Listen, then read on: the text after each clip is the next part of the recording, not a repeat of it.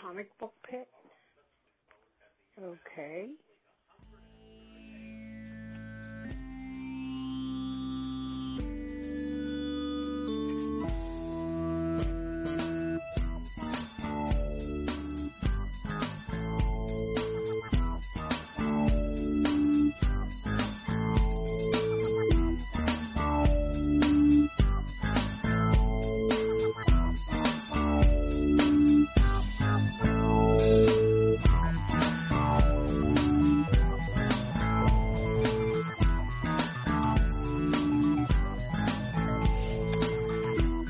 Okay.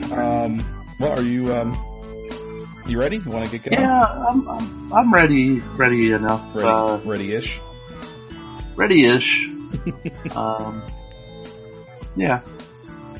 I'm a little rusty. I mean, you've been working out, putting in the pods, hitting the record button. Yeah, it's like it's like riding a bike. It's been 2 months for me though. Has it been that long? Really good. Yeah, craziness. Yeah, it's been since August. Wow. Yeah, I feel like I lived too much in that time. I feel like butter spread over so much bread. Yeah, to quote Lord of the Rings. Oh my god, I forgot about that. Yeah, that's one of my favorite lines. That's funny. The first lines. Anyway. All right, so we'll give us a proper opening. Welcome back to Comic Book Pit. This is episode 291. I'm Dan. And I'm Scott.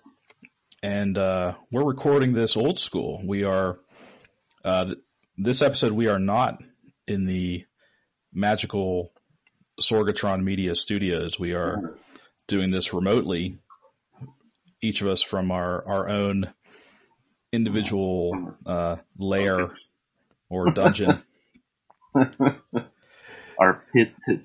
Yes. Our double T pit. Our respective pits of despair.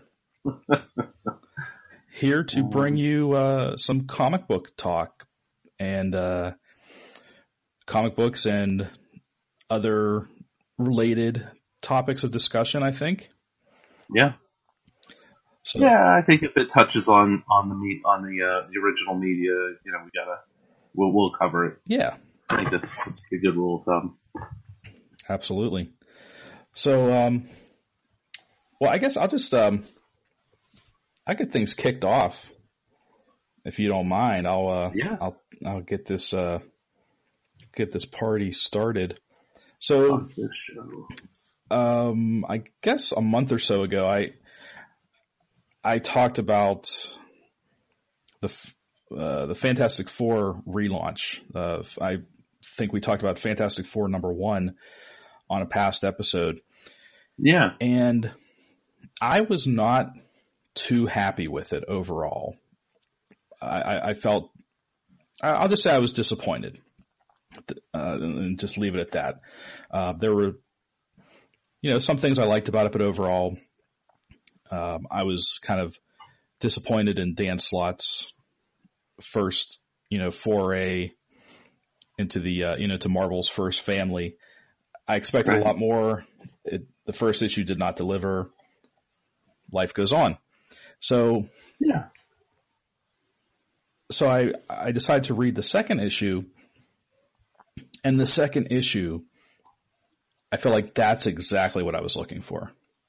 Okay. It delivered on so many levels that I wish they had just combined issues 1 and 2 into the first issue, because I feel like issue 1 was just incomplete. Issue 1 was like a prelude, to issue, to issue 2, to the proper relaunch of the Fantastic Four. So, whereas the first issue focused primarily on Ben and Johnny and how each of them were dealing with the loss of the continued absence of Reed and Sue and the kids. This second issue actually does focus on Reed and Sue and the kids, and it's not just Reed and Sue and Franklin and Valeria. I forgot they have the whole Future Foundation with them. All those other little kids, like that. Remember when they were in the white uniforms? Yeah. They had the Future Foundation from like the Jonathan Hickman started. So it's this whole extended family, if you will. I hesitate to call it a team. It feels more like just an extended family because it's a bunch of kids and Dragon Man. And I think Alex Power from Power Pack is in there. Artie, remember Artie and Leech? They're my old-time favorites. Yeah, so they're there and a bunch of other randos. But this issue totally focuses on, their exploration, and not only exploring, but they are literally creating new worlds as they're going. With Franklin's power to manipulate reality, he's creating these new worlds and new races and new species from his imagination and with the help of his family and the rest of the Future Foundation.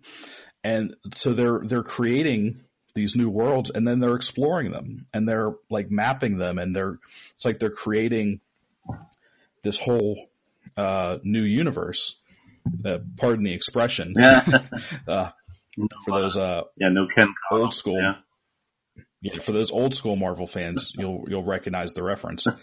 But and then of course as things happen, there's conflict. They run afoul of this new character who they call her the Griever. She's this cosmic entity, and it seems like she only exists to destroy what they've been creating, all these worlds. Like she's literally tearing these new worlds out of reality and destroying them. It's like she's ripping holes in reality. So the Reed and Sue and the kids they're on the run, and they finally come to a point where they have to stand and face her. They get beat down, but I guess I'm going to throw a little spoiler warning in. So if you want to, if you haven't read it yet, maybe skip forward maybe 5 minutes, okay, so you don't get the ending spoiled for you. But Reed says to the Griever, basically, you only won because you didn't face the entire Fantastic Four. If my friends were here, if the entire Fantastic Four were facing you, it'd be a whole different story. So she's amused by this. She says, okay, then I'm going to give you the means to call forth your friends. And that's where it cuts to the first Fantastic Four issue, where you see Reed working on this piece of tech, and that's where the giant Illuminated Four shows up over the planet Earth. Oh, yeah. So he's calling. So this technology that the Griever provides transports whoever he wants to the planet they're fighting on, and so he activates it. And Griever's like, what the hell is this? You lied to me. You cheated. And he says, I didn't lie. I said, if you face all the Fantastic Four, and the last page is literally everyone who's ever been a member of the Fantastic Four. Nice. To face the Griever. So you had Ghost Rider, Wolverine, Spider-Man, She-Hulk, Power Man. I mean, everyone who's ever been a card-carrying member of the Fantastic Four is on that last page. And of course, Ben and Johnny. And it's like, oh my gosh, that was awesome. I mean, it's, these days, like, being someone who's read, like you, someone who's read comics for most of their adult life, and with the way things are, there's not a lot these days in comics that really surprises and thrills. Yeah. Because either it's spoiled or it's lackluster or it's like, oh, I've seen that before, or I just, I don't care, But that last page, I was like, okay, that's pretty awesome. So I'm legitimately excited for the next issue of that. The She thing in that picture, because that'd be a weird one. I think. I don't know if she still is. Sharon. Let me look, because it seemed like there were. Just trying. I wonder if it was just like they pulled them out of time and space and different realities. Possibly, yeah. Because we've got She Thing. It was when Miss Marvel was mutated, right? Sharon Ventura, who she went by Ms. Marvel. That's right. Okay, well, yeah, that's her. Who else is here? Medusa, Ant-Man, nice. Black Panther. Oh yeah. Iceman is weirdly there. Oh, that's a weird one. That's pulling that rabbit out. I never realized Iceman was part of the Fantastic Four at any point in time. Huh. Crystal, the Frankie Ray Nova, Storm is there, and of course Herbie the Robot. Oh, nice. That's right. He was, he's one of the members. So, yeah, I'm weirdly excited for the next issue, and to see how this continues.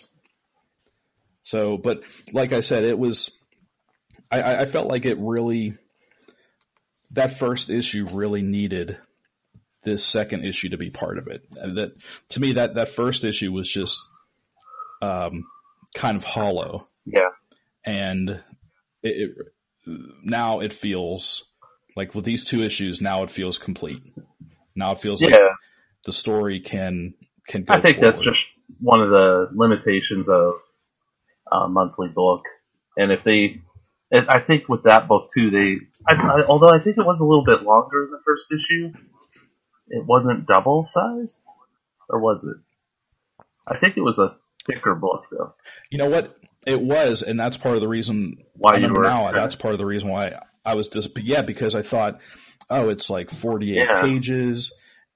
I mean, it was like, it cost like $5.99 or $6.99. And so based on that alone, I was expecting more. And I did not get it. Yeah, sometimes you can go back and add up. Okay, so it took you 2 books. It probably cost you about $11, to get to that point. Mm-hmm. And it's like if somebody, I don't know, sometimes the way comics work, you don't really look at the price and you're just like, yeah, whatever. I'll just keep reading it because it's monthly. Yeah. But sometimes you're like, why did I pay this much to get to this point? And was it worth it? Yep. But I think in this case, I think you could say that it was. It just took an extra couple of weeks, or a month. Yeah. It took them some extra time to get there, but they got there. So I'm happy. Oh, Namorita is in there. Wow. Yeah. I'm looking at the list. A character named Flux that I'm not familiar with. That's kind of funny. Huh, hmm okay. Yeah, there's characters from when Matt Fraction was doing the FF. Remember, because it was because Ant-Man was in there, and then the girl that was wearing that Thing Yeah. suit. Yeah, Ms. Thing. Yeah. Ms. Thing. Darla Deering. I at least think so, yeah. Classic. I think that was the one wearing the suit. But, yeah, that's funny. And I don't have an image here. Oh, yeah, that's her. Yep. Oh, yeah, Ms. Thing. Okay, I remember her. Nice. Wow, that's cool. Yeah, no, that's good. Like, you just give it some time, let it play out. I, I, I know we didn't discuss this beforehand, but now I think of it. But, I just started watching Star Wars Resistance, and, it's the new, cartoon series for Star Wars, taking place, I think, like right before, Force Awakens. And, that's kind of the issue with it right now is they've already had two episodes out, and you're still kind of like, what is this about? Like, are they getting to it? And it is like, it's one of those things like that book, that you're like, give me something, like give me a hook, to keep going. Yeah. Um, you know, obviously with Star Wars, I'm a pretty much loyal fan, so I'm gonna watch it anyway and see how it plays out. But it is one of those things, where I think, I forget what they call it, but the expand, when the story needs to unfurl itself, sometimes. So, hmm um, let's see. So you said, we want to, how do we want to do this episode? Do we want to do some more comic reviews or, Yeah, let's do. We'll talk about a okay. couple books, then we'll talk I about feel some other like, stuff. And just to help me get back into the swing of things, because I've been out of it for a while. The let's talk about what's going on in Batman. All right, like yeah, let's. I feel like yeah. post I mean, issue 50. You know, okay. the fallout from the wedding. Um, is I think that's something that we should talk about. I know. I remember you saying something about it, and you weren't too thrilled with it. And I'm kind of there with you, but at the same time, I'm almost like this is what I expected. Um, so Yeah, we knew. I mean, I think everyone knew that the wedding wasn't going to happen, yeah, and which I get. It was just I just didn't care for the execution of that issue. That issue 50, I thought was just the letter, the um, two letters. just it was just overindulgent. It was. I think I would have rather had that play out in real time instead of reading a letter. That it had already happened and these letters were written. I was like, Yeah.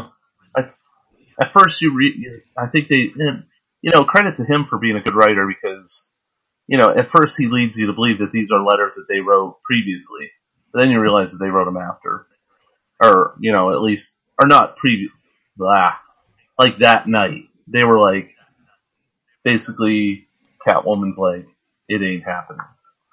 And, hmm and it, I don't know, I was like, I would have rather had them actually face each other and speak, instead of like, oh, I wrote you a note, you know, and Batman's like, well, I wrote you a really great note too, but now, now I'm left at the altar, you know.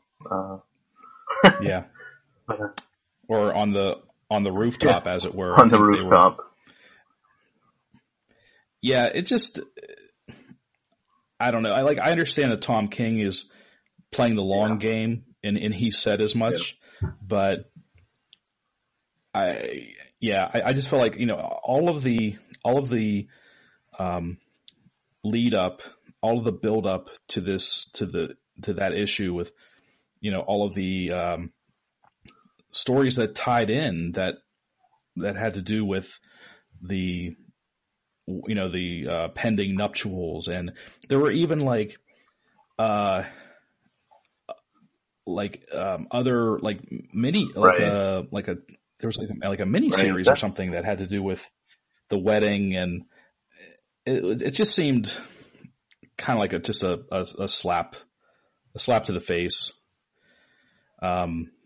They shouldn't have built it up so much if it wasn't going to happen. I mean, I because like I said, everyone knew it wasn't going to I happen. agree. I agree too because I mean that's the PR machine going crazy, and they're like,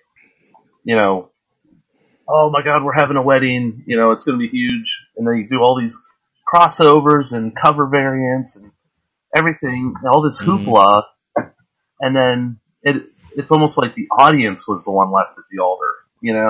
Like what? Yeah, that's a Yeah, good way of no one putting it. showed up. You know, for this big event that you've been talking about for half a year, and it was right on the heels of Marvel's wedding issue as well with um, Kitty and Colossus, and that was a big disappointment too. Oh, right. Yeah, I forgot Yeah, about that. that Yeah, was that kind of came out like not too far that was like apart from each other. overshadowed by the Batman thing, I think, and then instantly forgettable because they just did they did a flip flop. Spoilers, people. But they, Kitty and Colossus are basically magic of all people. Um, said something that made them chicken out, and they were just like, "Yeah, we're not getting married. That's just not. We thought this is what we want, but we're just not doing it." And so everybody showed up for this wedding, and they're like, "Well, what are we gonna do?" And Gambit and Rogue are like, "We're gonna get married," and it's like, "Oh my God!" And then they get married, and it's like this like band-aid on like an otherwise sad moment. And I was just like, I don't care Hmm. about like Gambit and Rogues. Like I was done with their thing in the '90s, and honestly, I was done with Kitty and Colossus's in the '80s. Like I'm like, man, they're like, why do they keep doing this? Like um, I was under the impression that Kitty moved on anyway. And I guess that's all it amounted to. Um, for but it was all done for drama's sake. Um, but yeah, Hmm. then like Batman came out, and it was pretty much that was forgotten. So now they kind of, and I guess the whole motivation was basically to darken Batman's soul. I think is what they're going for. Apparently, it was an elaborate plan orchestrated by Batman's Rogue Gallery um, to, sap him, to put him in a bad place to better manipulate him or conquer him or whatever. Bane's Hmm. master plan, and the issues after that they were a little weird because of course you're going to have sulking Batman again, which I'm like, I really want Batman and the Joker to change at this point. Like I'm also kind of tired of you know um, their dynamic. Um, and Yeah. but I'm like, I don't want grim Batman. Like I'm just tired of it. Like give me, I'm ready to go back to another time. I don't know what time, but something where he's a little lighter. Um, and as far as Joker, I was thinking he's such a homicidal maniac um, that I get tired of that too. That every trick he has a trick backup trick, and I'm like, it's Hmm. ridiculous. Um, I would like them to go back to the Joker trying to be funny, but with horrible, like, oh, I didn't mean to kill the audience. You know what I mean? Like he's more Right. apologetic about it. He's just trying to be funny, but whoops, I slipped on a banana peel and I pulled this door and it, killed everyone. Just something, a little more, in the name Joker, like something more funny, but also like, holy cow, stay away from this guy because you're probably going to end up dead. But not because he's trying to kill you. I don't know. It's just my.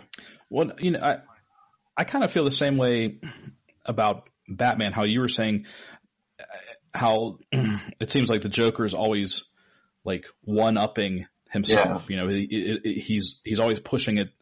There's always something more extreme. Yeah.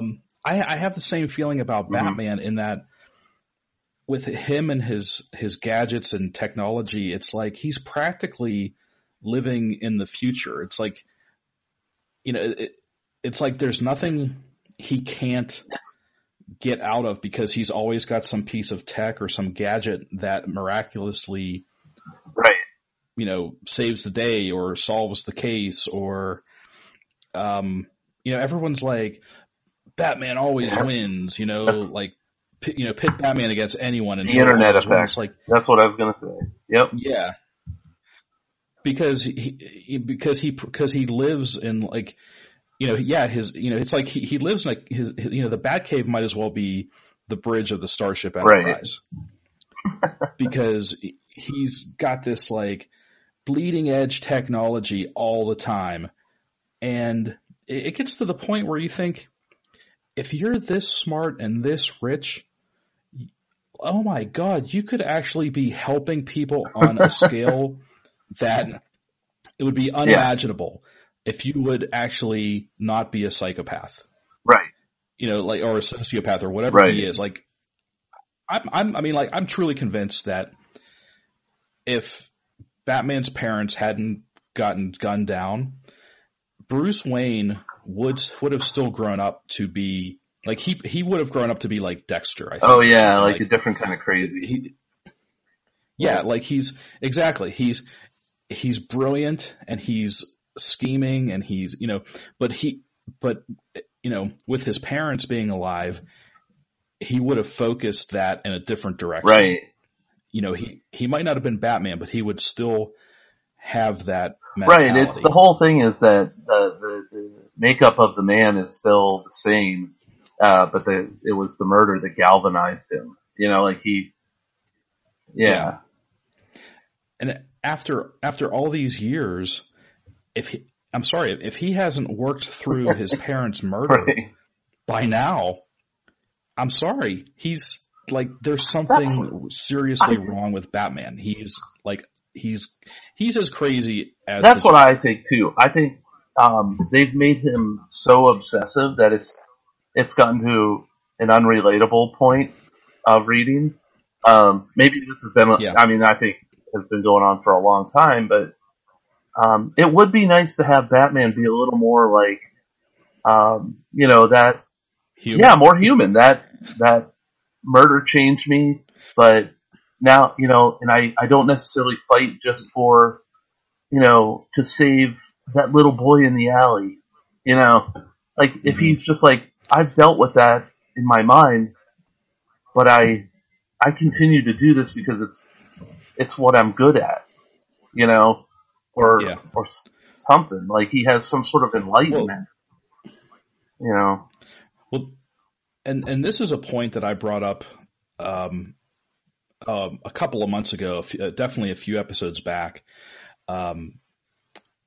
It might have been the episode that the McSauce guys were on, but I brought up the point, like, if he's this obsessed with, crime and, avenging his parents' murder and blah, blah, blah, why does Bruce Wayne even still exist? Oh, yeah. Why does the persona of Bruce Wayne, like the public persona, like at this point, it seems like it's just a distraction. Right. Like Except that He could, the only thing is his public face for his company.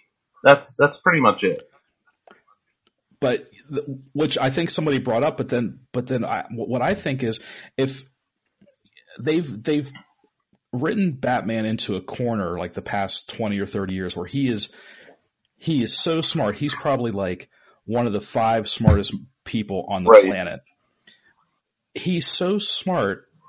He could, I mean, are you telling me like he couldn't figure out a way to kill off Bruce Wayne publicly, Right. like in some tragic accident, and still maintain his wealth Right. and Wayne Enterprises, and still, I mean, he's like a master of disguise for crying out loud. I mean, he could still go out in public and just not look like Bruce Right. Wayne, or he could get plastic surgery or whatever. But it's like Bruce Wayne does not need to exist because Bruce Wayne serves no purpose. Right. It doesn't anchor him to reality. He has no social life. He has nothing that links him. Yeah, it's the same problem with Arrow, like the TV show Arrow. It's very similar because once they cut away all his personal ties, it was like, what? Why is this show? It's just crime fighter now. It's, you know, when they do that, which they seem to do it once a season, he becomes a very unlikable character. Yeah. And I kind of feel that way about Batman. Like if it weren't for Alfred, I mean, if it weren't for the fact that they still managed to keep Alfred around, I don't know if I could read Batman because I find him, like, his mission, I don't even know what his mission is anymore because it seems like he's avenged his parents' death 1,000,000 times over. Yeah. So basically, and it's like if you just want to fight crime, well, there's 1,000 different ways he could do that without being Batman. Yeah, that's true. So that would be the fact that that would be an interesting angle, actually, is to see him fight some of his rogues gallery without being Batman at all. Like if he just found ways to launch counterattacks, using the system. I mean, that would be that would show his brain, right, instead of just like at this point. Oh, go ahead. Well, I was going to say, just at this point, he likes being Batman, and I don't know if he gets off on it or what, but it's like that's his life now. There is no Bruce Wayne. And that was and I'm going to say it, catalyst was, that's a pun. But Catwoman, basically, when she, dropped him, like I don't know, hot bag of rocks, whatever. But her whole thing was, her whole thing about it was, he can't be any other way, or he stops being Batman. And the world needs Batman more than I need him, or he needs me. And like, yeah, which is dumb. Yeah, because that is what it shows that if he's unchangeable, then there is no hope for him. Right? Yeah. It's like, first of all, when she says, if you're happy, then you can't be Batman, and I'm like, what is so wrong with being happy? Yeah. Like, he deserves happiness. Someone else could be like, I'm sorry, other people have been Batman. Like, if you just need Batman to be out there as a symbol, anybody can be Batman. And it doesn't need to be Bruce. And he only, I mean, it seems like, he only serves Gotham. I mean, yes, I know he's part of the Justice League, but it's like, I feel like the Justice League, there's so many members of the Justice League. It's like, it doesn't matter if Batman's on the Justice League or not. No one's going to miss him. No, and they always, that is like a hook for the book is, oh my God, all the most powerful characters have been taken out, but wait, Batman's still around. It's like, all right. It's like, oh my God. But I think that's what the recent issues of Batman. They did the trial, and Bruce Wayne was on one of the jurors, and he basically put Batman on trial. He's like, he's not a god, he's not better than everyone else, and everyone needs to stop treating him that way. And I'm like, maybe that's the kind of change I want to see in the book itself. Like, that he's fallible. Let's see him screw up. Let's see him, laugh something off. Like, whoops, I didn't get him tonight, but I'm going to get him tomorrow, and because I have a lead. That kind of, all right, don't worry, I got this. Yeah. Instead of just, right. Yeah, hardcore. Yeah. Yeah, I don't know. So that's kind of where I'm at with the book, and I've been reading Catwoman too, which has been a nice departure, kind of. Joel Jones is writing it. Yeah, I read I read the first issue, and I liked it. Yeah. I haven't kept up with it though. I may go back and do that though. It's decent. I mean, they took her. She's out of Gotham, and she's dealing with a corrupt. Basically, like, this woman is like I don't want to say Black Widow because that's already taken, but that's kind of she moved into a man who had political power, and she basically systematically took out his family and became this guy's new wife, and she's gathered power over many years by doing this. And that's kind of Catwoman's adversary now is and I thought it was a really, really cool, like a different kind of character. But this woman is bad news for sure. And it's a fun read. And honestly, Joel Jones's artwork is, the bee's knees. So it's stunning. Yeah, yeah. I could read. Like, it doesn't matter what she does. I pretty much am digging it. Yeah, so it's been good so far. I'm on Catwoman number 3 at this point, and issue 4 just dropped, I think, last week. So, but yeah, worth reading. So that's kind of my quick review of that one. Yeah, but I felt like we needed to talk some Batman a little bit and get it out there. Definitely. Yeah, so. It's been a while since we've had some Bat talk. So another book that I don't think we've talked about probably since the issue 1 relaunch was Avengers. Oh yeah, we haven't talked about Avengers. That at all. Yeah, it's the Jason Aaron. Yeah. Avengers. So I caught up on the last few issues, like I think issues 6 through 9, and it's issue 9 that I wanted to talk about because it was another, like, similar to Fantastic Four number 2.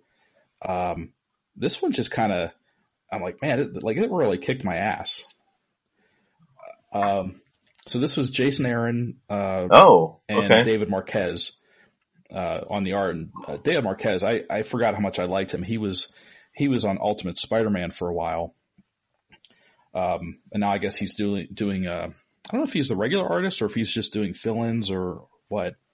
But this is kind of the return of Namor to the Marvel Universe as a, I don't want to say villain, but definitely not a good guy, and kind of a. Not even really an anti-hero. He's more of like, he's looking out for his people, for Atlantis, and he's had enough of the air breathers. And it started with the issue before. There were some Atlanteans that boarded a Roxxon boat, and the guys on board slaughtered them, just gunned them down. And not only that, but they hung their dead bodies over the side of the boat like these grisly trophies. And at the end of issue 8, Namor attacked them, and issue 9 is the kind of fallout of that, because he took those men captive, to Atlantis. And the Avengers, of course, decide, well, we got to go down there and try and talk some sense into him. But before that happens, in the first few pages, we see an old face, an old Avengers reservist, Stingray, who shows up. He's having a little altercation with the seafaring villain Tiger Shark, and so they're under the water, kind of mixing it up. And Namor shows up, and he basically is like, you two doofuses have a choice: join me, or get out of the ocean right now, forever. And Stingray's like, oh, come on, man, don't be like that. And he thinks they're buddies, and Namor just starts wailing on him, like without even without pretense, just beats the crap out of Stingray, just tears him up, and destroys his, because Stingray, he's like this underwater hero, and he wears this suit, like this, this kind of deep diving suit that allows him to whatever. But he tears him up, and he makes him bleed, and there's sharks in the water with him.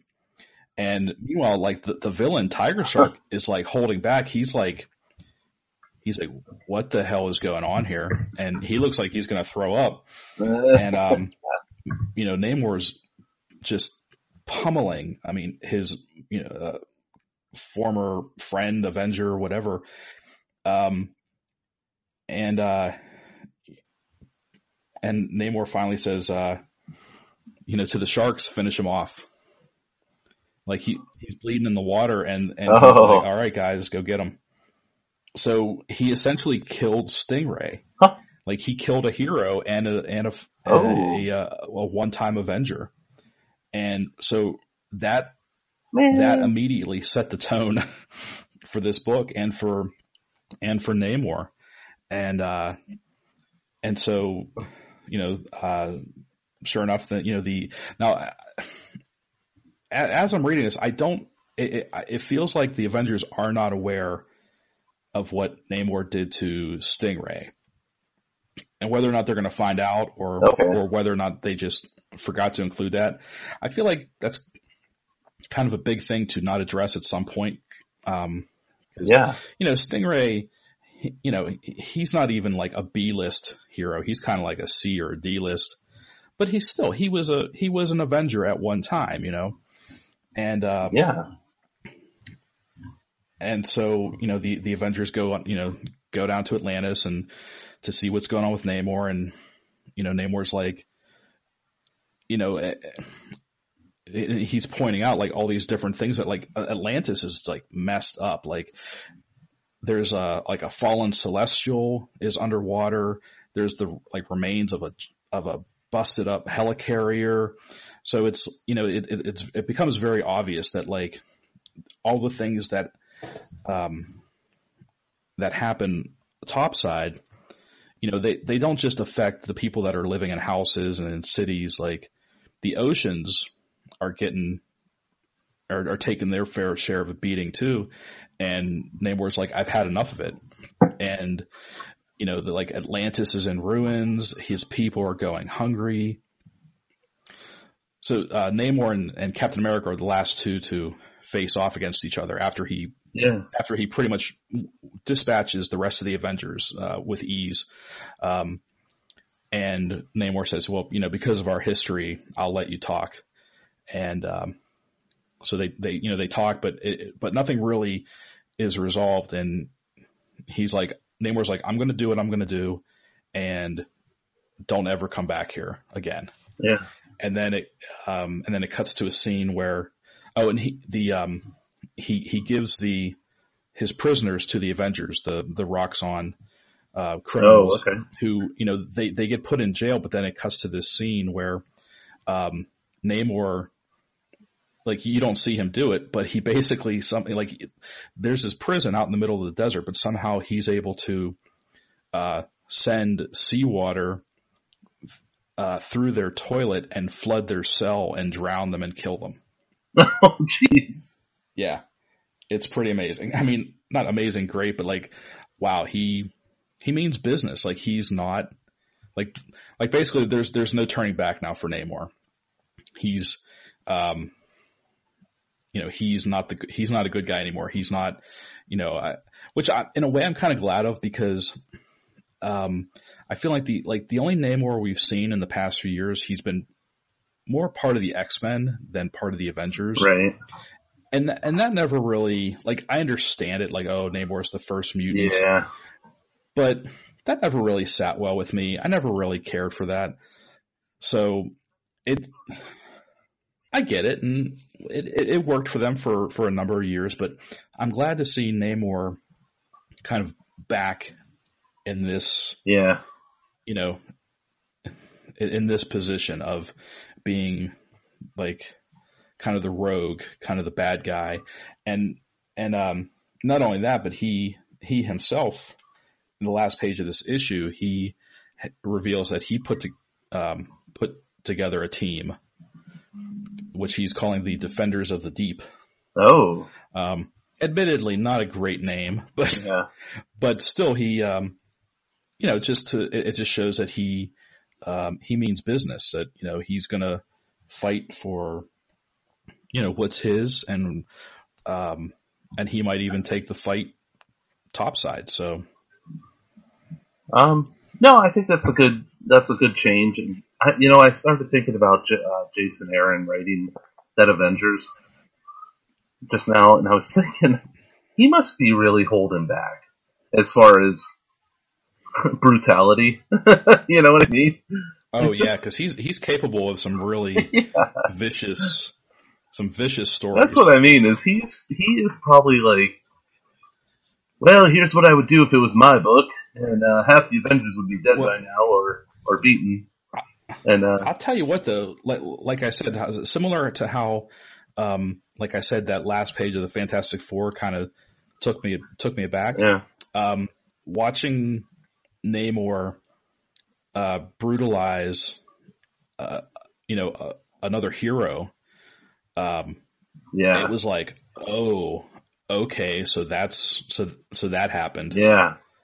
Like that's like I said, that really set the tone. Because and it wasn't like he beat him up and then he let him like just live, and right. Like he made him bleed and then he sent his sharks after him. Yeah. Like that's messed up. Yeah. That is pretty crazy. I'm kind of bummed too, because I always liked Stingray, even though he was totally like a B or C lister. He always had a cool look. Yeah. I think that's what it was. The only time I remember reading him with it was, I think, a brief time when the Avengers were they had that base called Hydra Base. Yeah. I think it was like one time, like the mansion got destroyed and it was called Hydra Base, and it was actually like a floating research station or something. And it was actually run by Stingray. Like he was the head guy, and the Avengers were like, "Hey, man, we need a place to set up shop, so we're gonna hang our hats here for a while." And Stingray's like, "All right, I guess it's not my place, so I can't, I don't pay the bills." Yeah, Avengers definitely, definitely a book I'm looking forward to now. It's seems like it's kind of leveled up a little bit as far as the stakes are involved. Yeah. One thing I looked up Stingray a little bit, and I did see that his first encounter was actually with Namor, which I thought was pretty cool. And Tiger Shark was also involved in his early battles as well, which I think that's kind of neat. So I got to give him credit for that, touching back on the original material. And one other thing to add to Stingray's, we'll call it an apparent demise, unless but the suit can be handed off. Someone else can pick up the suit.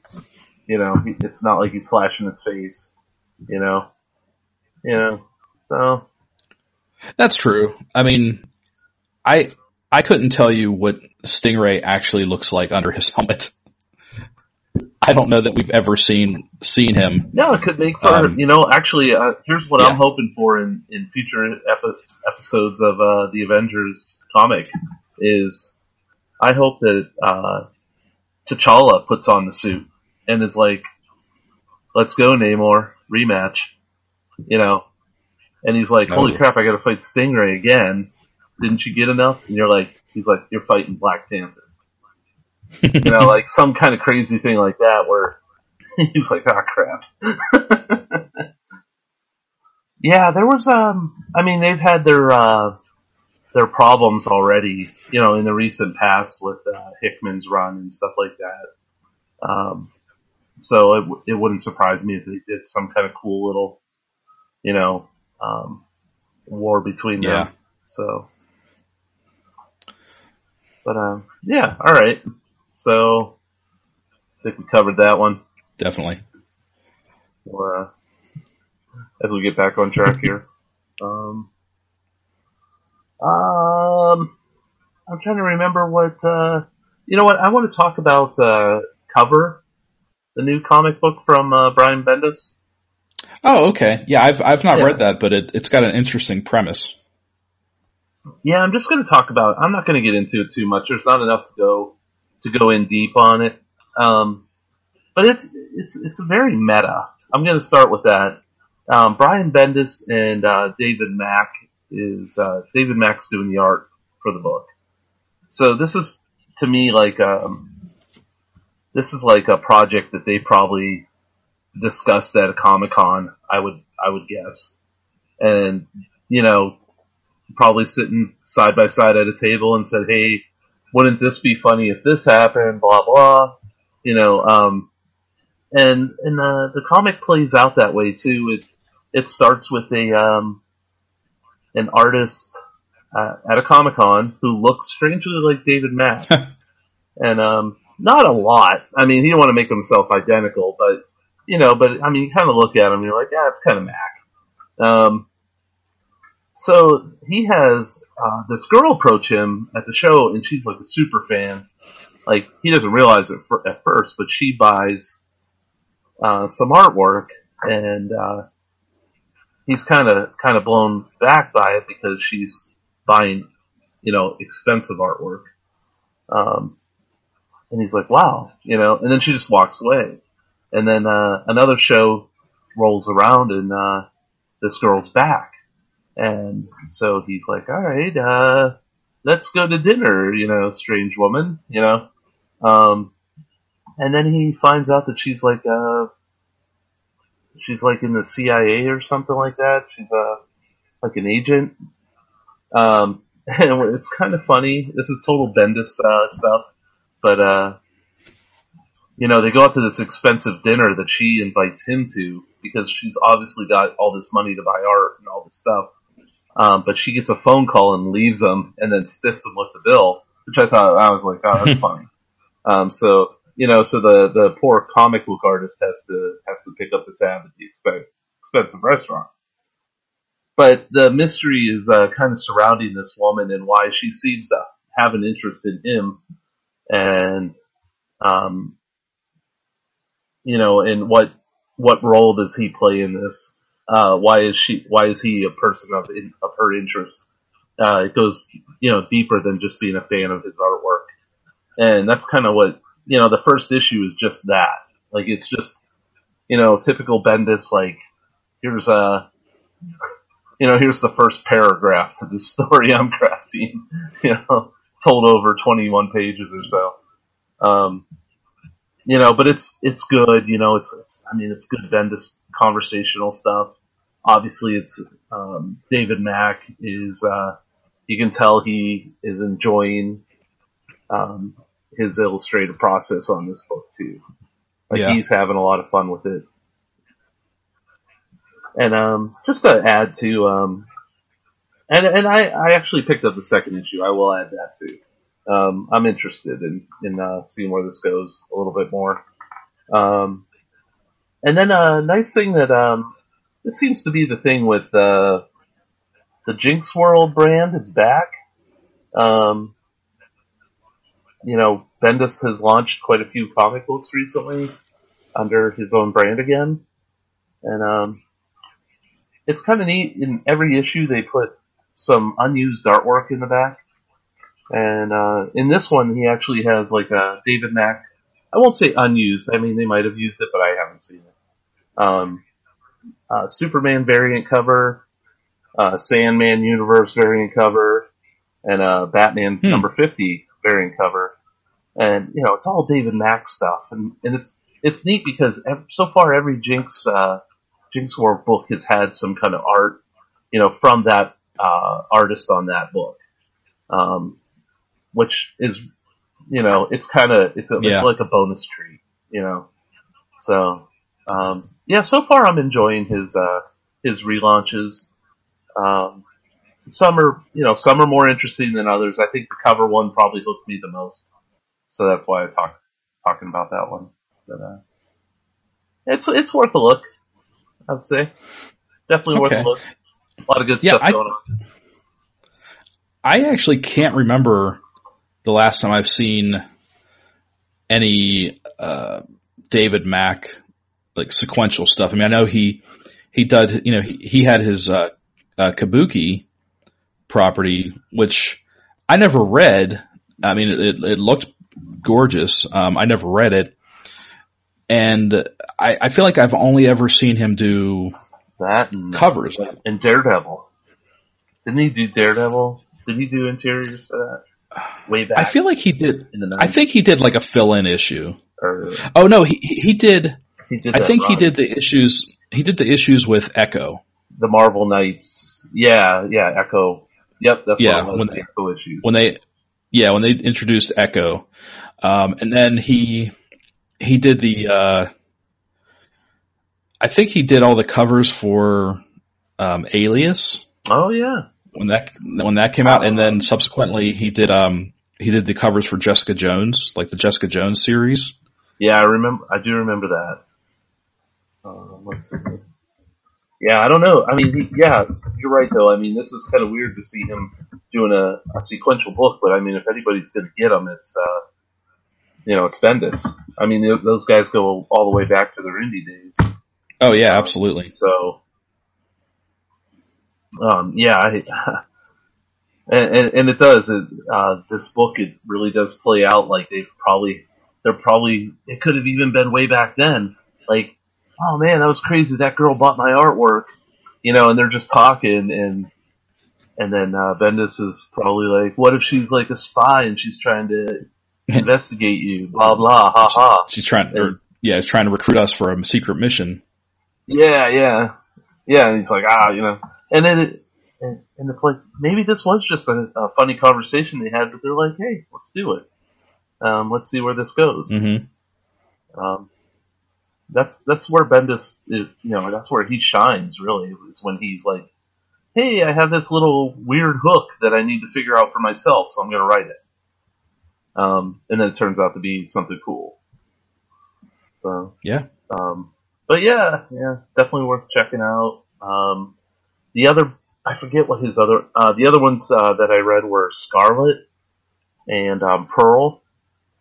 And, you got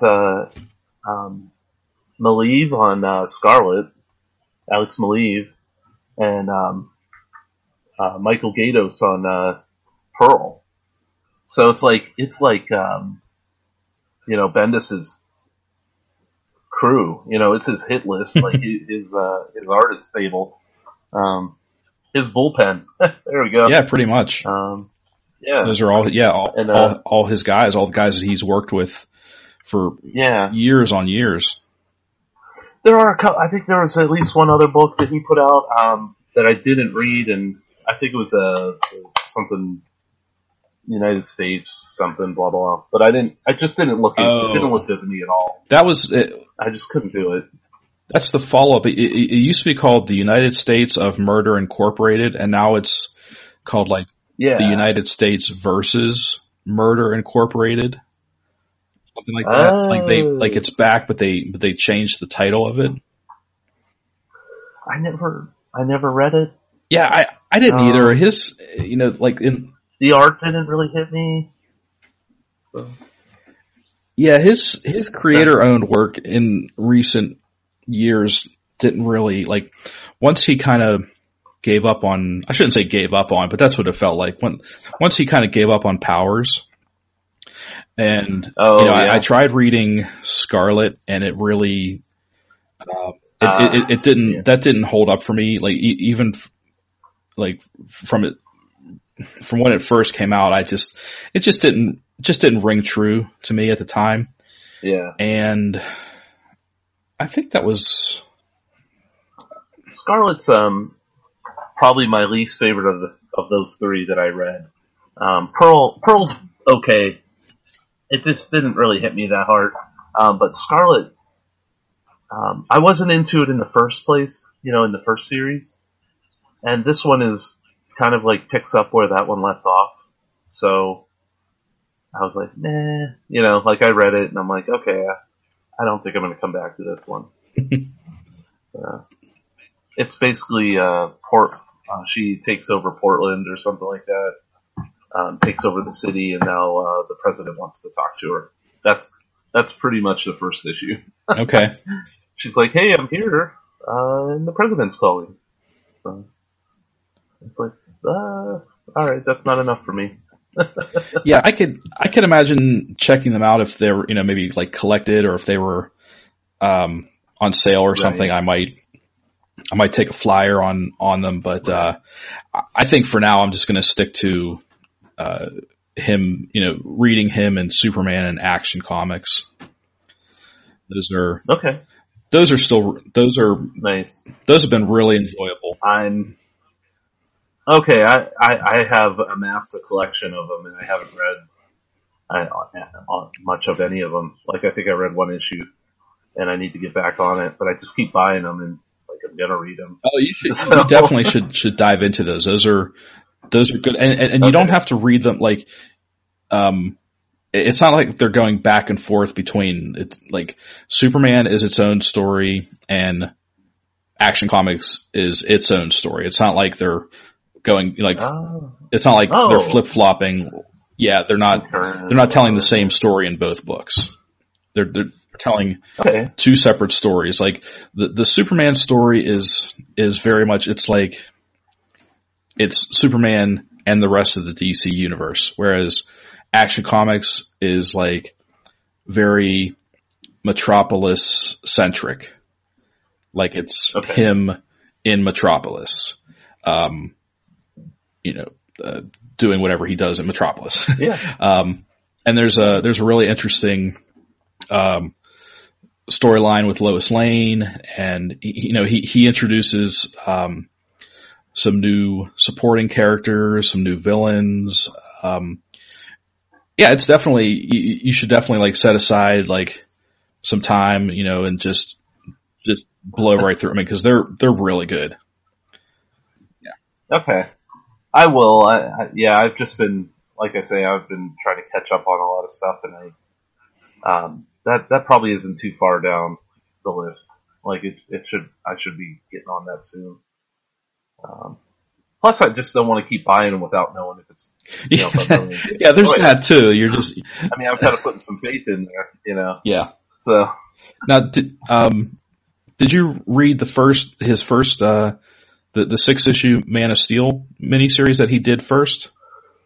No, and that's the thing is I read a few issues of it, and then I was like, well, I like this, so I'm going to keep getting them, but then I just got off track, and because they were weekly, and I just got backed up, and I was like, yeah. And so then I started buying the new ones, and I think Adam Hughes is doing the covers, so that was a no-brainer. I was like, all right, I'm buying these. Well, you don't. So I wouldn't say you need to. Well, you probably should finish Man of Steel first because that kind of kicks everything off into the other books. I mean, you could probably jump into Superman in action and know what's going on, but the backstory. I mean, first of all, it's a good story. The first 6-issue story that he tells in Man of Steel is really good, and it really sets the table for what he's going to for the stories he's going to be telling with not only Superman but with Lois and their son, and what kind of threats are looming, things like that. So yeah, it's worth going back and maybe picking that up from the beginning and reading it, and then I'll probably even reread the one or two that I already read just to it's worth it just to ramp up. So. Yeah, you gotta binge some Bendis. And now it's time for binging with Bendis. Okay, so are we good with comics? You want to move on to something different? Yeah, let's move on to other things here. We got some other topics, some questions that people have asked. Yeah. Well, let me first. I'm going to, I guess, give a quick review on the DC Universe app. Okay. I wasn't originally going to even bother with this. Not even you can only watch Titans on the DC Universe app. I'm like, well, I don't really care because that show looks like hot garbage. So F comic book pit. No, I don't know. That's what Robin says later. Yeah.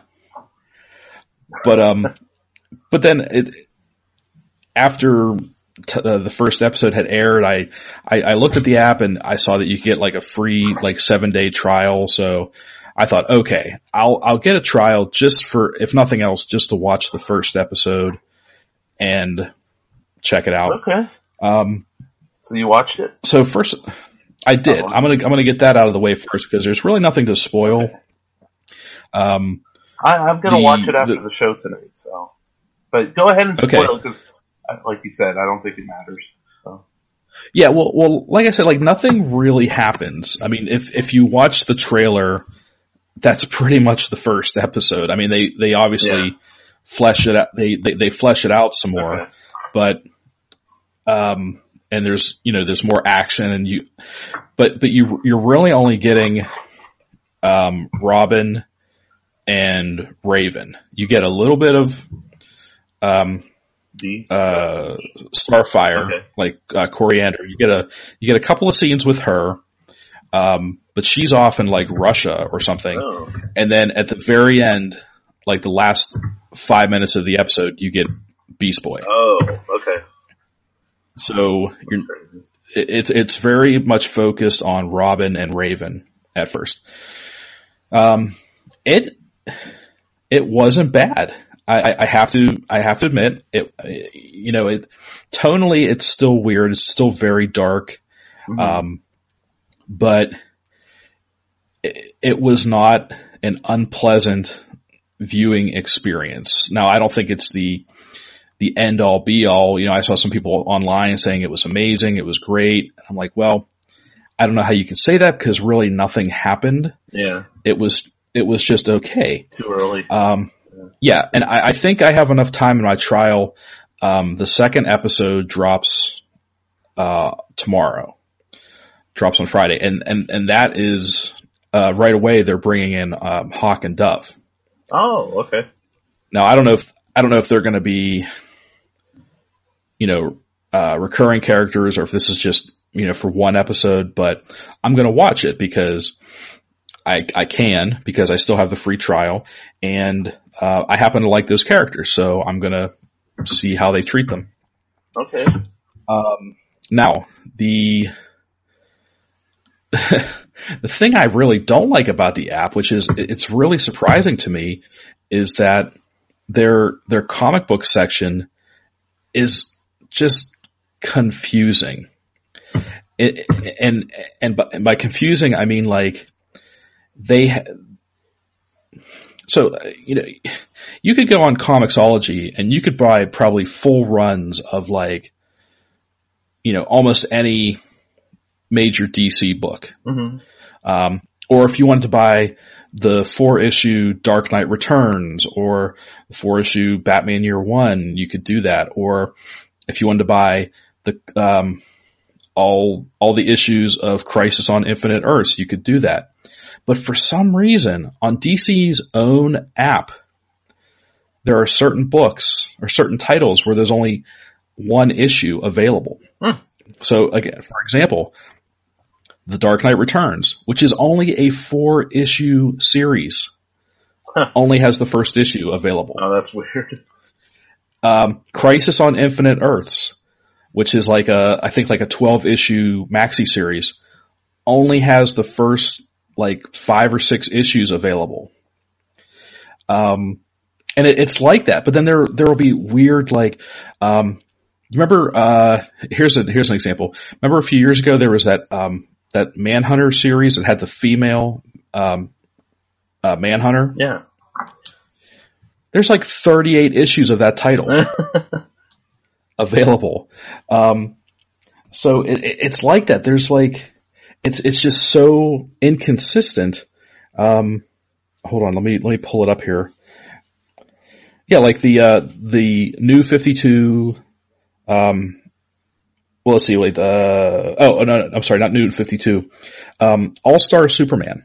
Yeah. Which was that great 12-issue series, Grant Morrison, Frank Quitely, 1 issue available. But Aquaman and the Others, 11 issues available. Yeah, it's like that. It's really bizarre. Like I don't understand why they don't have more stuff up here. I mean, presumably this app has been in the works for a while, and again, this stuff is already digitized. Yeah. Like I said, you could go on Comixology and buy the same stuff, like a full run of whatever, but on DC's own app, you're out of luck. And that's it's strange. DC The New Frontier, amazing 6-issue Darwin Cook story, 1 issue available. I mean, that's just painful. Like that it makes me want to tear my hair out because it's so frustrating that they, I would rather have there be less titles available, but a full run of something. I agree. But they have 36 issues of Impulse on here. And 28 issues of Hitman, which, I mean, don't get me wrong, I love Hitman, but Hitman was like, that's been over for years. It's not like there's, I mean, I don't think there's any kind of rights issue either. Like, just, it's your property. No, this is, exactly. And, I'm so used to the Marvel app or the Marvel Unlimited service where, I mean, oh my God, it really does feel unlimited sometimes. Like you could go on there and just about anything you could think of is available. And, and I know when Marvel Unlimited started, they had their bumps and, bumps in the road and you could say, oh, well, DC, these are their bumps in the road. But I feel like I can't accept that as an excuse because, like, clearly Marvel Unlimited's app has been out for a while, and you could just take a look at that and see what they're doing right, and maybe either copy it or improve on it if that's possible. But like, somehow, once again, DC has managed to screw up something that should be like a home run. And I don't know how they managed to get things like this wrong. That should be, like I said, this should be a no-brainer. How do they screw up this royally with their comics, you know?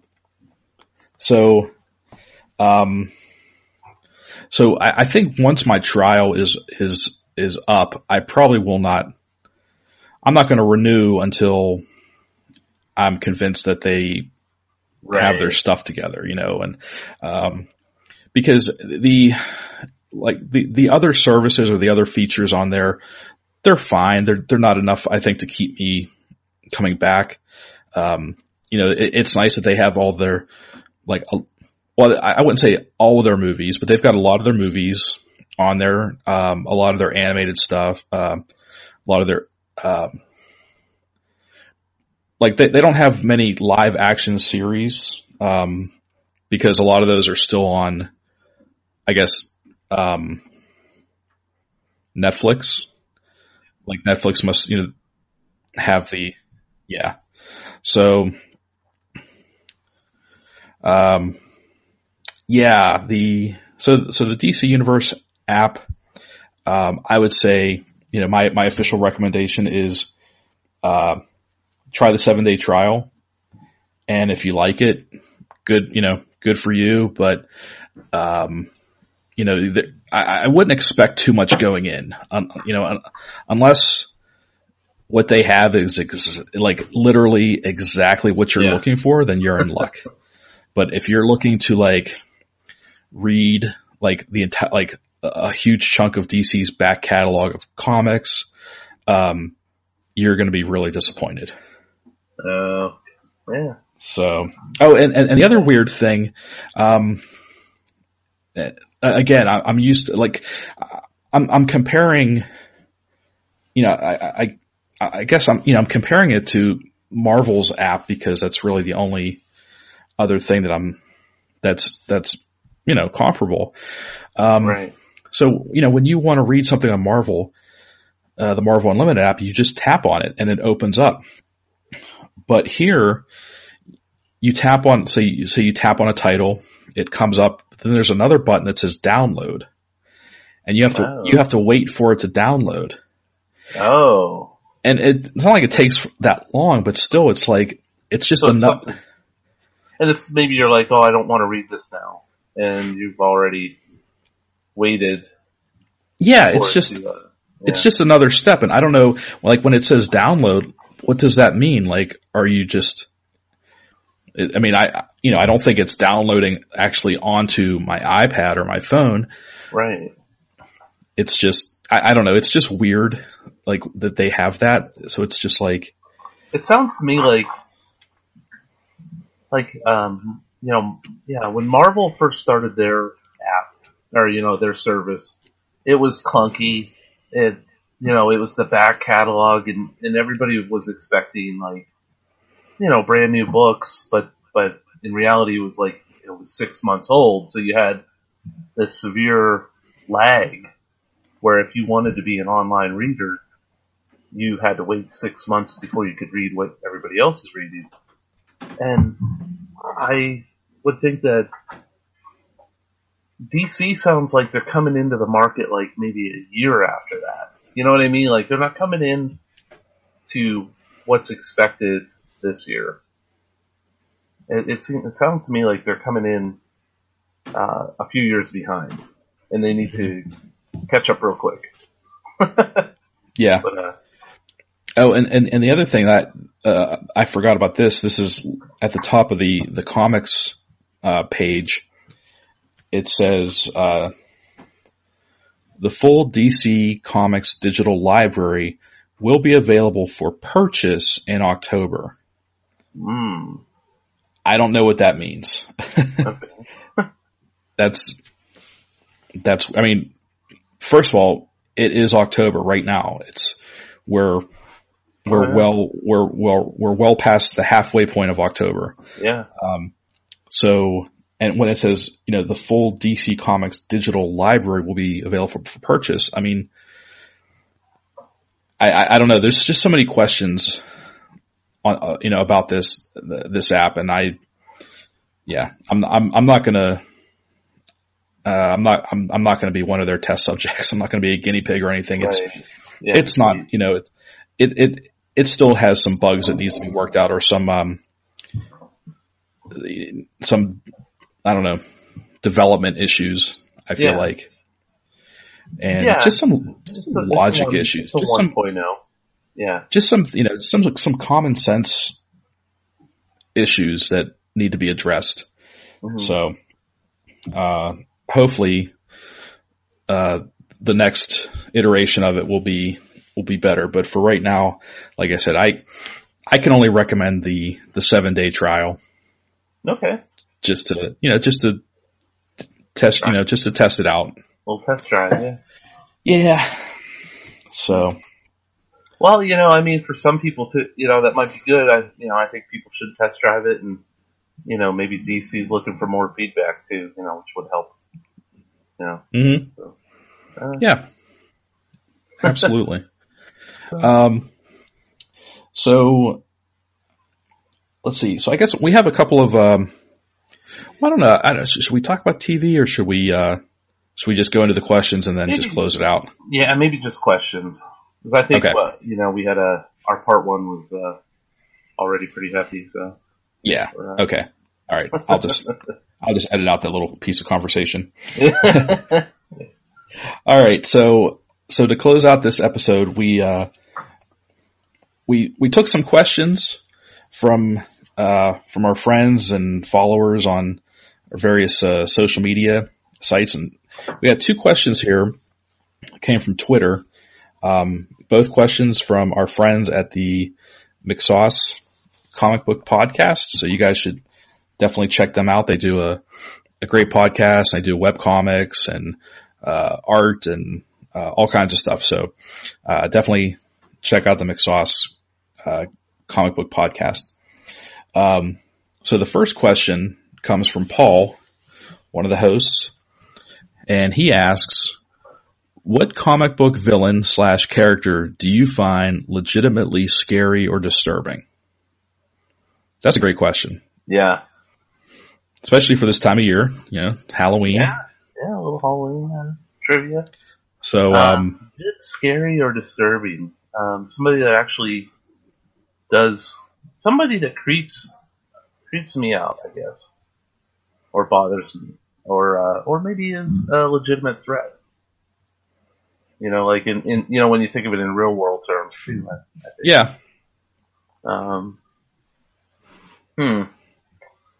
I mean, I can't.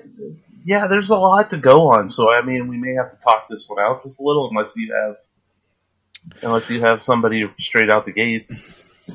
Well, the first one that came to mind. I mean, and, there's so many out there, but what Bendis did with the Purple Man when they brought Alias when Alias premiered,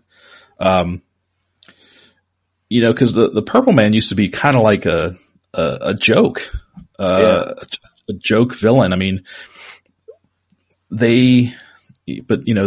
of course, he had his mind control and everything, but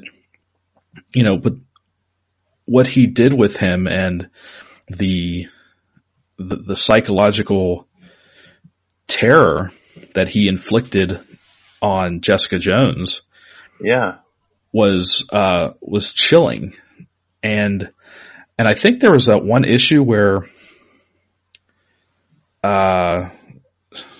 she had started dating Scott Lang, Ant-Man. Yeah. And they had spent the night together, and she woke up the next morning and she pulled back the blanket to find him dead, but covered with ants. Ugh. I think that was him. I don't know how he did it, but I think that was part of what I think he was somehow involved in that. And I remember thinking, oh, like that took me back, or, you know, kind of, right. It kind of shook me a little. Psychological terror. Yeah. It sounds like, yeah, definitely a good one. And, yeah, so that's one that comes to mind immediately. I was thinking of, you know, this is from TV, but the Penguin on Gotham is actually pretty scary dude as far as if he were a real world gangster, I would be afraid to be around him. Like he is you know, not only like he's a good crime lord. I can't speak to the character in the book too much because I always thought he was kind of corny in the books. But the portrayal on Gotham, he's psychotic, but he's also conniving and murderous. Like he, you know, if you look at him sideways, he's gonna kill you, like in cold blood with his bare hands. And you know, that kind of character is you know, he kind of has the best of both worlds. Where, you know, we've talked about the Joker and how Joker's just crazy, straight up crazy. The Penguin, I think, you know, he doesn't mind breaking a few eggs. You know, it's kind of like a Joker quote, but he just seems like a really dangerous character to anyone that's near him. In that, especially and like I say, in that show, I think he's more of a, I don't know, in the books, to me, I haven't read a lot of Penguin stuff, I guess, but in the books, he seems more like he's a little, you know, hire a bunch of guys to do his dirty work. But in the show, he's a hands-on killer. So that's one that, you know, I was trying to think of a real world character, you know, like somebody like that. Definitely a dangerous character.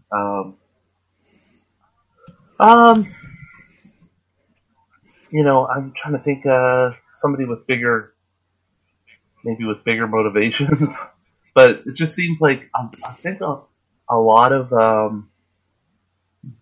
especially in the movies and Avengers, you know, like it seems like they want to justify the reasons that villains do what they do instead of just being straight up evil. And I think that actually does take away sometimes. Like, you know, Thanos was right, you know, Magneto was right. Yeah. You know what I mean? Like that kind of stuff. Like you're like, oh, I see his side of it. And that to me takes away from, the danger aspect, or, you know, like actually, you know,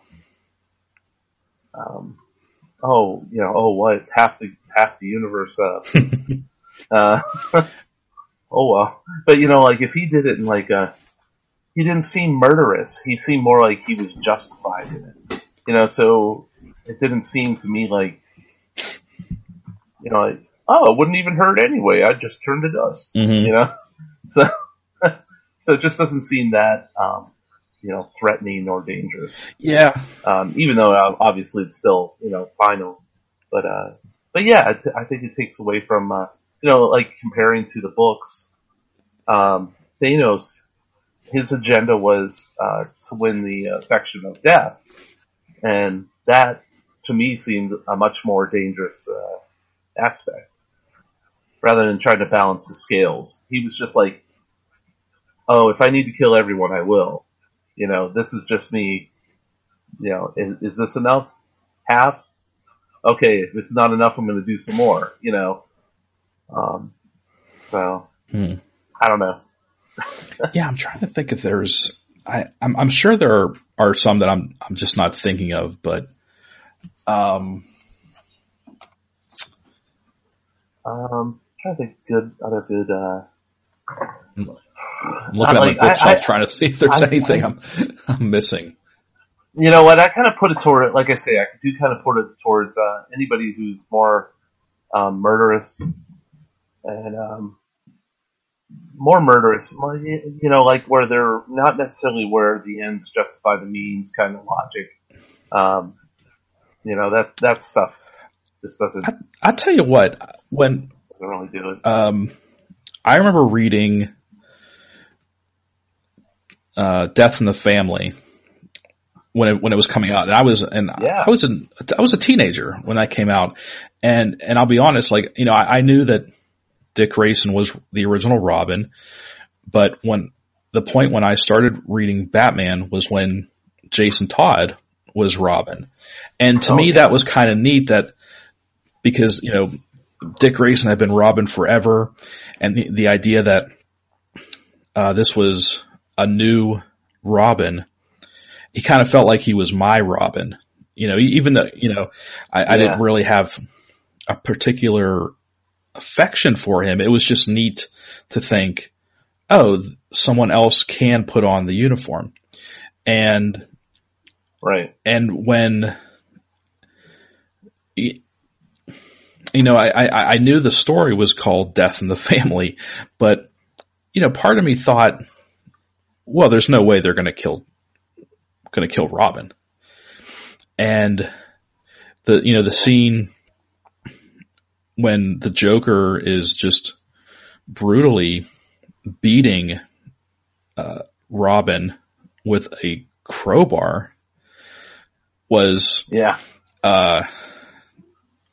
terrifying, and then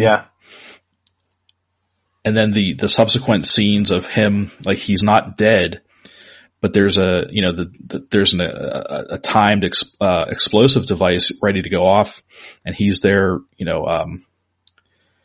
His mother, he finally finds his real mother, who's chained up or tied up, and it's heartbreaking because he's trying to crawl to this explosive device to defuse it. He fails.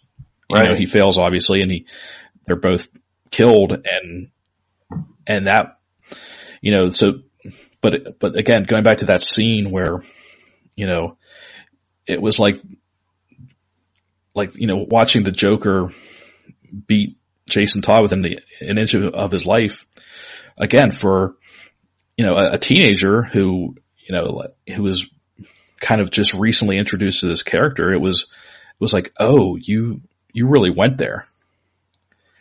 And it really, that's, I know there are probably tons of examples of the Joker's insanity and brutality. But I would say that's got to be up there, like the top 5. Definitely one of the most brutal scenes too. And I mean, you look at the simplicity of it. I mean, he beat him with a crowbar. It wasn't anything like there was no joke involved. There was no tricks, no clever traps. It was just the Joker and a crowbar. It was. And then he even just left them, like you said, he left them alive enough to see, for him to be sure that he also wasn't going to save his mother from the bomb. You know what I mean? Like, he basically left them close enough, alive enough to fail, to see that he's going to fail. Right, yeah, for them to realize they were both going to die a horrible death. Yeah. So. Well, we know different nowadays. Now. Everything is different now. But yeah, like, so that's say, I don't normally find the Joker scary or just, well, I guess it just depends on who's writing that particular character, because again, they've told some really horrific stories with the Joker. I mean, that's a character that you can really go dark with. Oh yeah, and I think it works better. I think that's what it is the more recent versions of him have been, he has an answer for everything that Batman has an answer for. So they both are constantly pulling that trick card. out. Like, oh yes, but touche, I have this, like, oh, now there's a chemical in my blood that saved our lives, and you know what I Yeah. mean? Like, it's got crazy. Joker might be immortal. It's like, wait, what? Like, there's crazy stuff that has gone in recently, and he works better as a, oh, you didn't like my joke, I'm gonna beat the hell out of you. Well, another classic or quintessential story that I keep coming back to as far as the sheer depravity of the character is The Killing Joke. Oh, for sure. I mean, you don't get much more depraved than the Joker shooting Barbara Gordon and then kidnapping. Well, yeah, but I mean, like he undressed her and took pictures of her, and and then showed. Didn't he do that? He did that with Gordon too. Yeah, well, he kidnapped Gordon and put him through this like fun house of horrors and tried to get him to break. Yeah, and he showed him the pictures that he took of Barbara.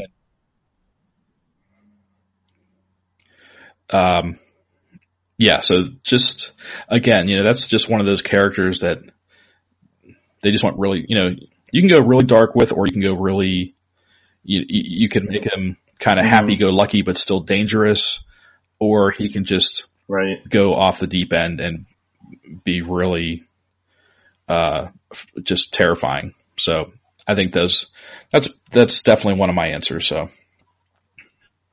okay. Batman's Rogue Gallery stands tall.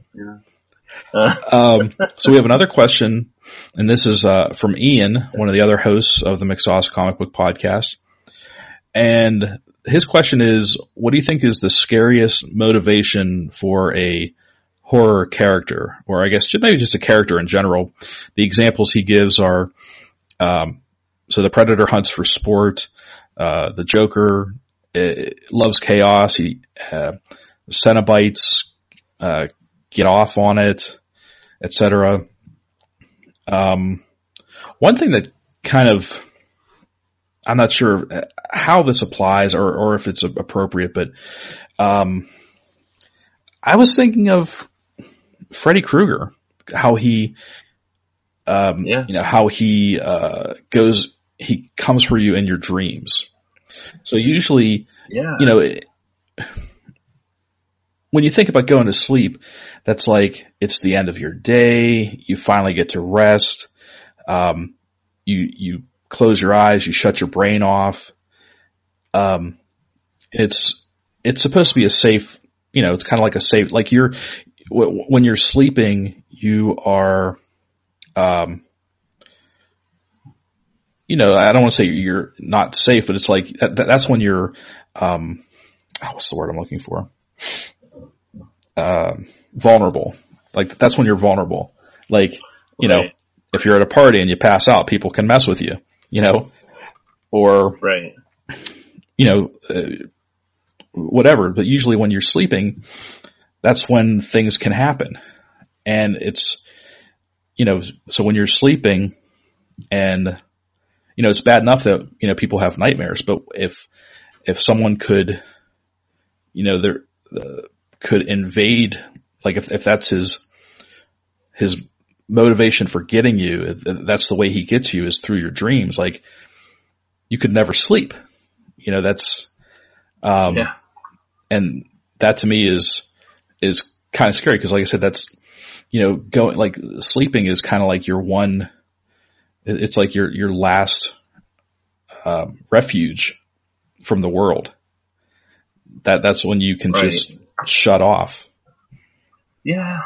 And I think, his motivation is, that he was tortured, right? I mean, and this is like vengeance. I mean, that's true. That's more of his, like revenge is more his motivation, at least in the first movies. I don't know what happens later on. Yeah. Oh, but, yeah, for sure. Yeah. Yeah. So as far as motivation, well, okay. Well, here's another one. For me, the xenomorphs from the Alien franchise, because it's almost like they don't necessarily have a motivation other than their instinct is to kill. Like that's, I don't know if you could call that motivation, but that's how, like that's what they act on, just like pure instinct. And there's no, you can't, that they're the dominant species, like that's, I think their thing is they improve. And you can't, you can't reason, like they can't be reasoned with, they can't be, they have no thoughts or feelings, like almost like, in a sense, almost like a Terminator. That was my one thought. It's like they're relentless in their single-mindedness. Yeah. Basically, I think that too, and I also throw, because personally, I find, zombies very scary. And, and I think it is because of that. It's there's a bleakness to it.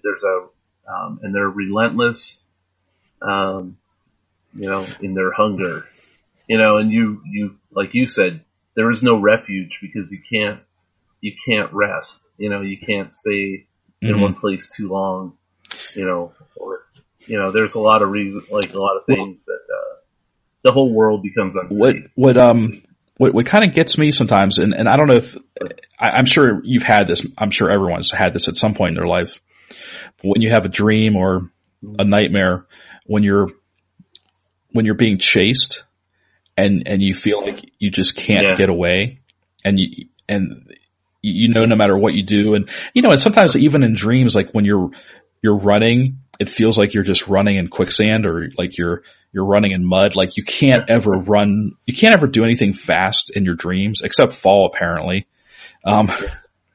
But I feel like whenever I'm being chased in my dreams, it's like I could never get away. And that's what, that feels like to me. Like anytime I watch something with zombies or Terminators or, aliens, it's like, no matter what you do, they will keep coming, because there's no way to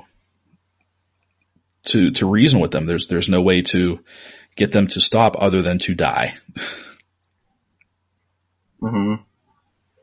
I'm trying to think of, some characters like, more in the Marvel DC way too. I'm trying to think, cause I think his questions also to do with motivation. Right.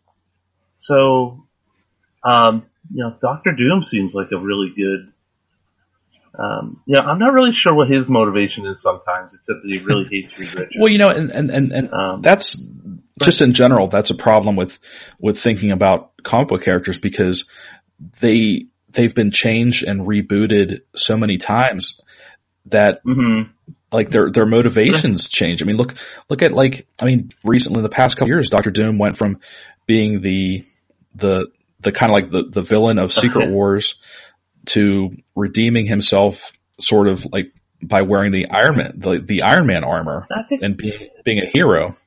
And I think that's what's kind of, as far as his motivation, I would say that he's motivated to be better than Reed. And whether or not he is, but I think that is, maybe one of his base motivations for acting the way he does, is to try to prove that he's better. Pride, whatever. That kind of thing. Well, I always found,